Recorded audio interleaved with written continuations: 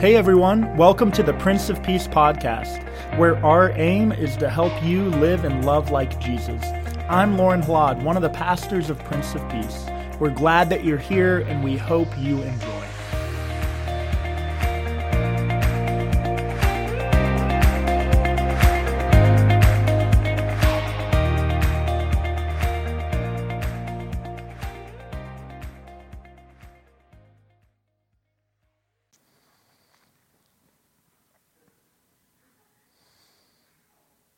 A little over a month ago, I was wrapping up my work here in the office, and I decided to make the trek over to Costco, right? At the end of the day, I needed to pick up some diapers and some chips and all the things you get at Costco.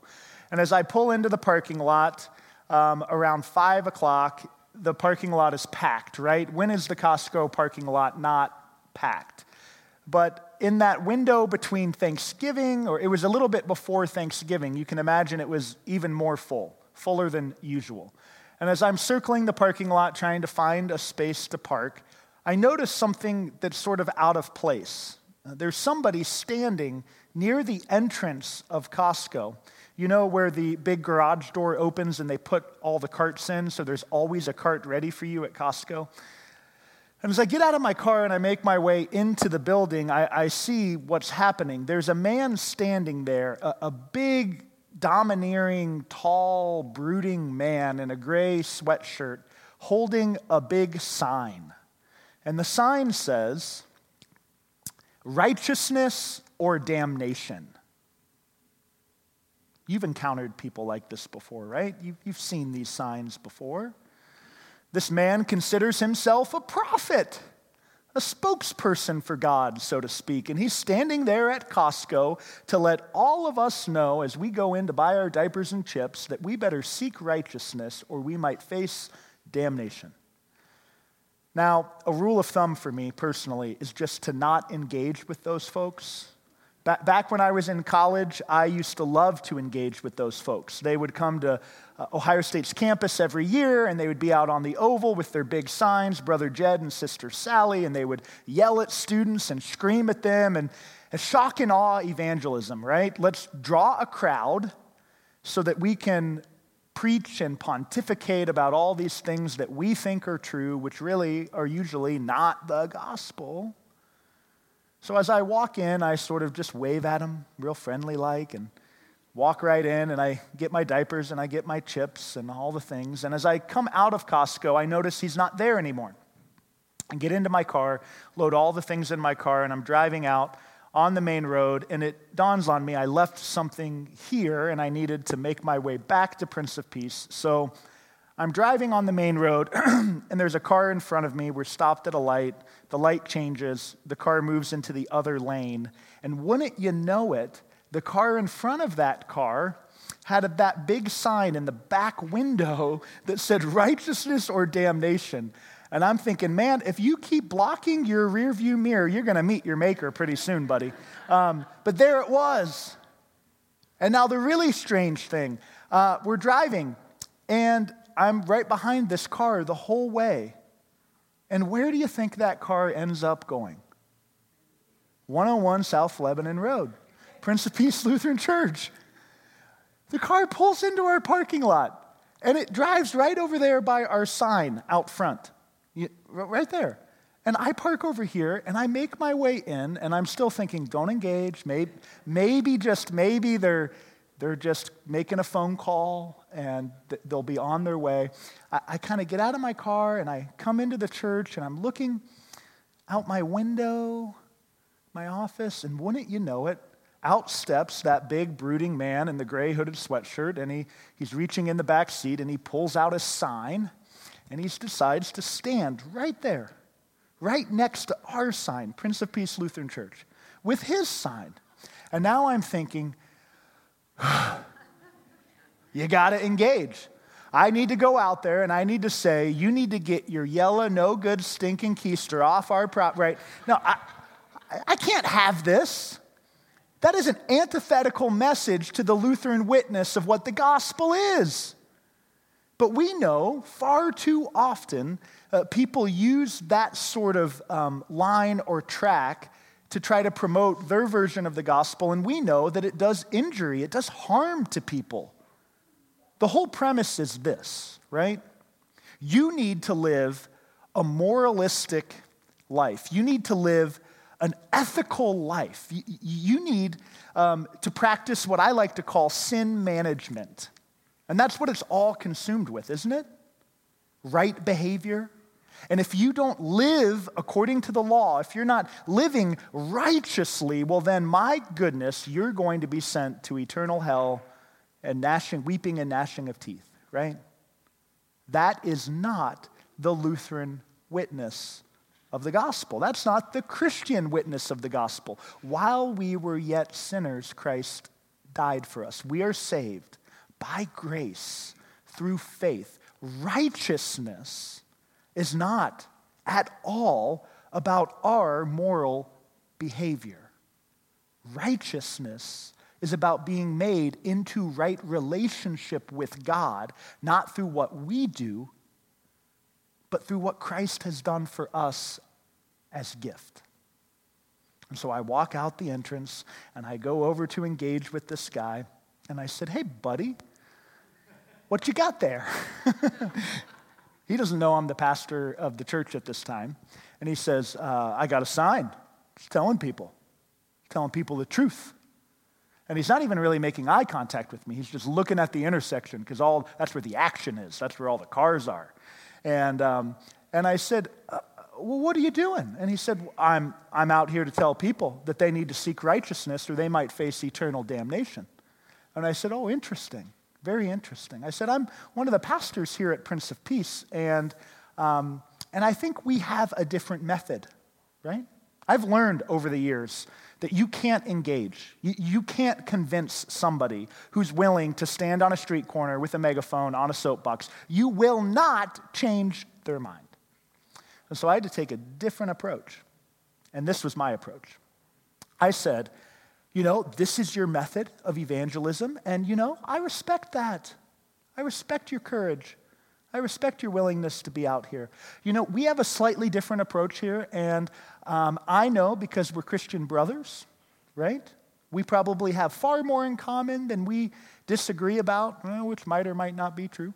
I said, "Have you considered that part of our ministry here at Prince of Peace is we have AA meetings, we have Gamblers Anonymous, we do some work, we open our building to the recovery community, and that community has been beat up through this type of evangelism, right? Your type of evangelism might reach some, right? But have you considered that our ministry here wants to create sacred, safe space for folks who need recovery? And if they think that righteousness or damnation, a message they've heard a lot about their own brokenness, their own faults, is what we're preaching as a church, they might not come into this space and hear the message of hope, love, the gospel that they need. So would you consider going to another street corner?" And he said, "Well, I haven't thought of that." I said, "Well, would you?" He's like, "Well, yeah, that makes a lot of sense." And off he went. And I walked into the building feeling like, the best pastor ever. But we got rid of him. The point of that, right, is that so often we have oriented around the word righteousness in the wrong way. Now, in Matthew chapter 1, the birth narrative of Jesus that we get from Matthew's gospel, we have Joseph front and center. He's the character here for us to explore today. And now, did you know, this is a really interesting little tidbit, as well known as Joseph is, Mary's Joseph, do you know that he never speaks a word? There's never a quote attributed to him in all of the Gospels? It's fascinating. Joseph is this quiet yet faithful character sort of in the background of the manger scene. In Luke's version of the gospel, the angel comes to visit Mary. And we hear from Mary. We hear Mary's song. We've meditated on Mary's song and her response to the angel coming to visit. We see Mary go and visit her cousin Elizabeth. We have a lot of character development around how Mary reacts to the news that she will bear a son through the Holy Spirit. But Joseph, on the other hand, we only have a few details about him. What we're told is that Joseph was a righteous man. Now, how do we interpret that? We hear that in the context of Joseph learning that the woman that he was betrothed to was now pregnant. And now a betrothal or an engagement in the time that Mary and Joseph lived was different than an engagement that we think of today. Engagements today, although tragic, can be broken off. But a betrothal or an engagement for Mary and Joseph was actually already legally binding. There were two steps to the marriage process. The first was the engagement or betrothal, which was actually a legally binding covenant, where usually the man, Joseph, made an agreement with the bride's father. There would have been an exchange of resources or goods often. And then there was a long period of time, sometimes up to a year, from then the wedding feast. They're already legally married, but they haven't consummated the wedding. And this length of time between the two was often because a wedding feast would last for well over a week, and resources were often scarce. And so families had longer to prepare and to accumulate the necessary food and the wine and all of the trappings that came with the wedding feast. So Joseph's learned that Mary's pregnant. And the only logical conclusion for him is that she's been unfaithful. Can you imagine his heartbreak, his heartache, the knot in his stomach that the woman he was hoping to spend the rest of his life with had been unfaithful? This would have brought immediate shame upon Joseph and Joseph's entire family. And so Joseph has two choices to make. He could have, according to the law, exposed her publicly, which would have resulted almost immediately in Mary's stoning and death.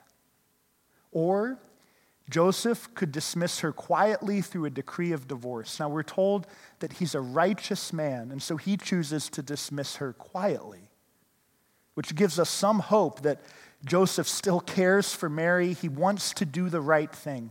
But I've also wondered if Joseph being called righteous wasn't also an attribution of Joseph wanting to still live according to the moralistic law of the land. Joseph could not bring shame or dishonor upon his family or upon himself. He was concerned with being a righteous person. Joseph had lived according to the law, according to the social customs of his day. How could he bring this shame, this infidelity, this sin into his own life? He couldn't do it. Joseph was focused with the world's definition of righteousness. But then Joseph falls asleep and an angel comes to visit. And in the dream, the angel tells Joseph that Mary has conceived by the Holy Spirit, that she will bear a son, and that Joseph is to name the son Jesus. God saves. Joseph is told in the dream that Jesus will grow up to save his people from their sins. Joseph wakes up from the dream. And he chooses the third option. The option that, according to the righteousness of the world and the world's definition, wasn't even an option. Jesus decides to trust God and to stay committed to Mary.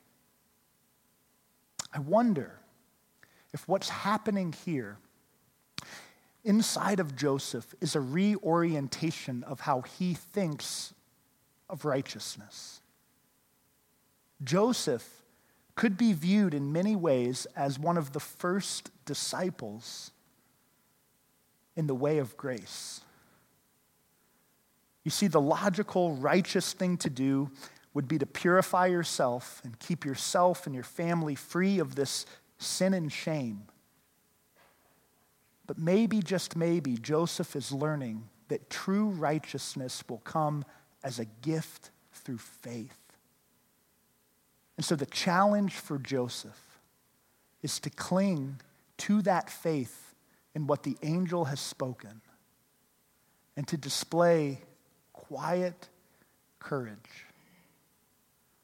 You see, it took great courage for Joseph to face all of the ridicule, all of the rumors, all of the things that people were throwing around in Nazareth, right? Who else do you really think would believe Joseph and Mary with their fantastic vision? Everyone would have known that they had not had the marriage feast. They had not consummated the marriage. This would have been viewed as an illegitimate pregnancy. All of the shame, all of the ridicule, all of the piling on, Joseph had to cling to that faith and that promise of the angel and display quiet courage, standing next to Mary. I imagine often shielding her from the insults and the rumors and the ridicule. And what a role Joseph must have played in the life of Jesus. Now, certainly Jesus had his earthly father figure, Joseph. He had his heavenly father figure. But I find it really interesting how throughout Christ's ministry, he would teach and he would refer to a father.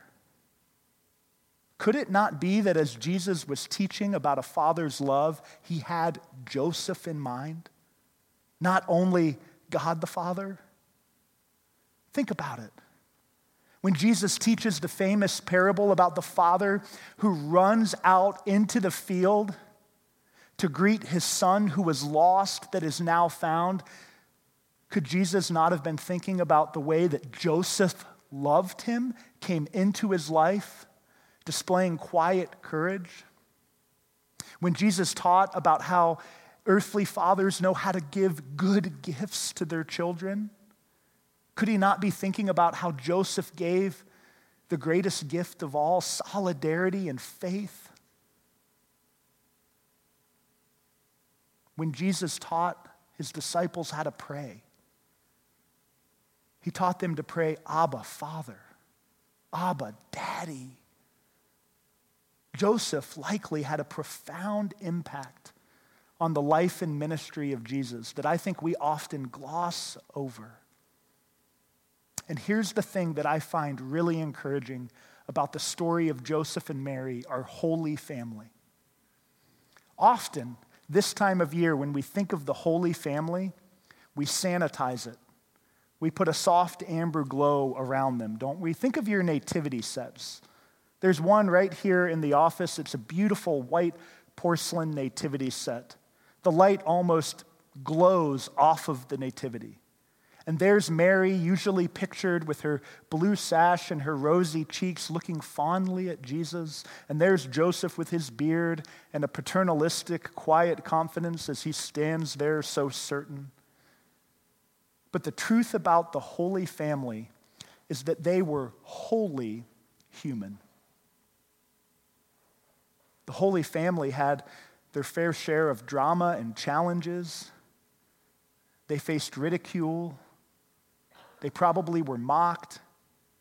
And even though Joseph responds with such faith when he wakes up from that dream, I have to think that Joseph had his moments of doubt and confusion, wondering in the middle of the night, is this worth it? And yet the witness we have is a quiet courage. And here's the really good news for us. Why did God choose to send Jesus into the world this way? Couldn't it have been easier? I think God chose to send Christ this way, God Emmanuel, through an imperfect, drama-laden family to show us that our drama-laden, imperfect, broken families are also vessels in this world for God's love, grace, and true righteousness to be revealed. There's really good news through the story of Mary and Joseph. It's that your family, with all of its drama and all of its baggage and all of the things you'd rather tuck away in closets and hide, are actually capable of being a vessel through which God will reveal true righteousness, the gift of grace. Now, I know many of your stories, but not all of them. And I know my own story. And I can tell you that there's not one family in this congregation that is perfect. We all have our scars, our doubts, our trouble, our drama, the things of which we're ashamed.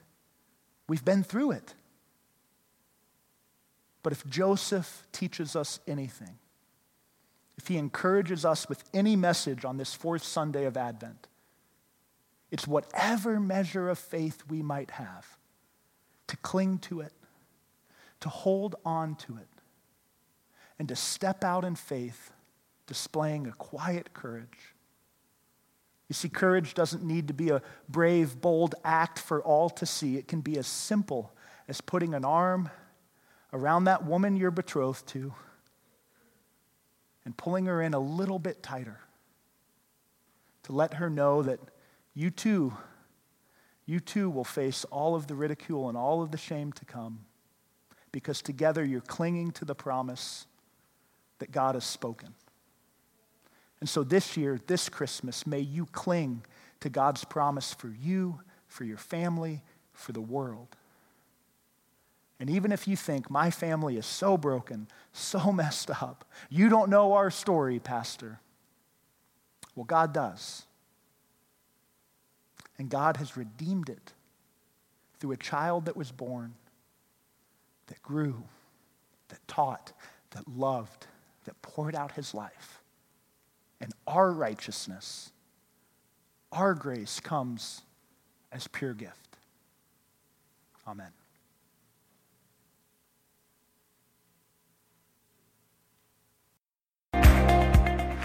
Thanks for tuning in to the Prince of Peace podcast. I hope that today's message has brought comfort and inspiration to your life. Have a great rest of the week.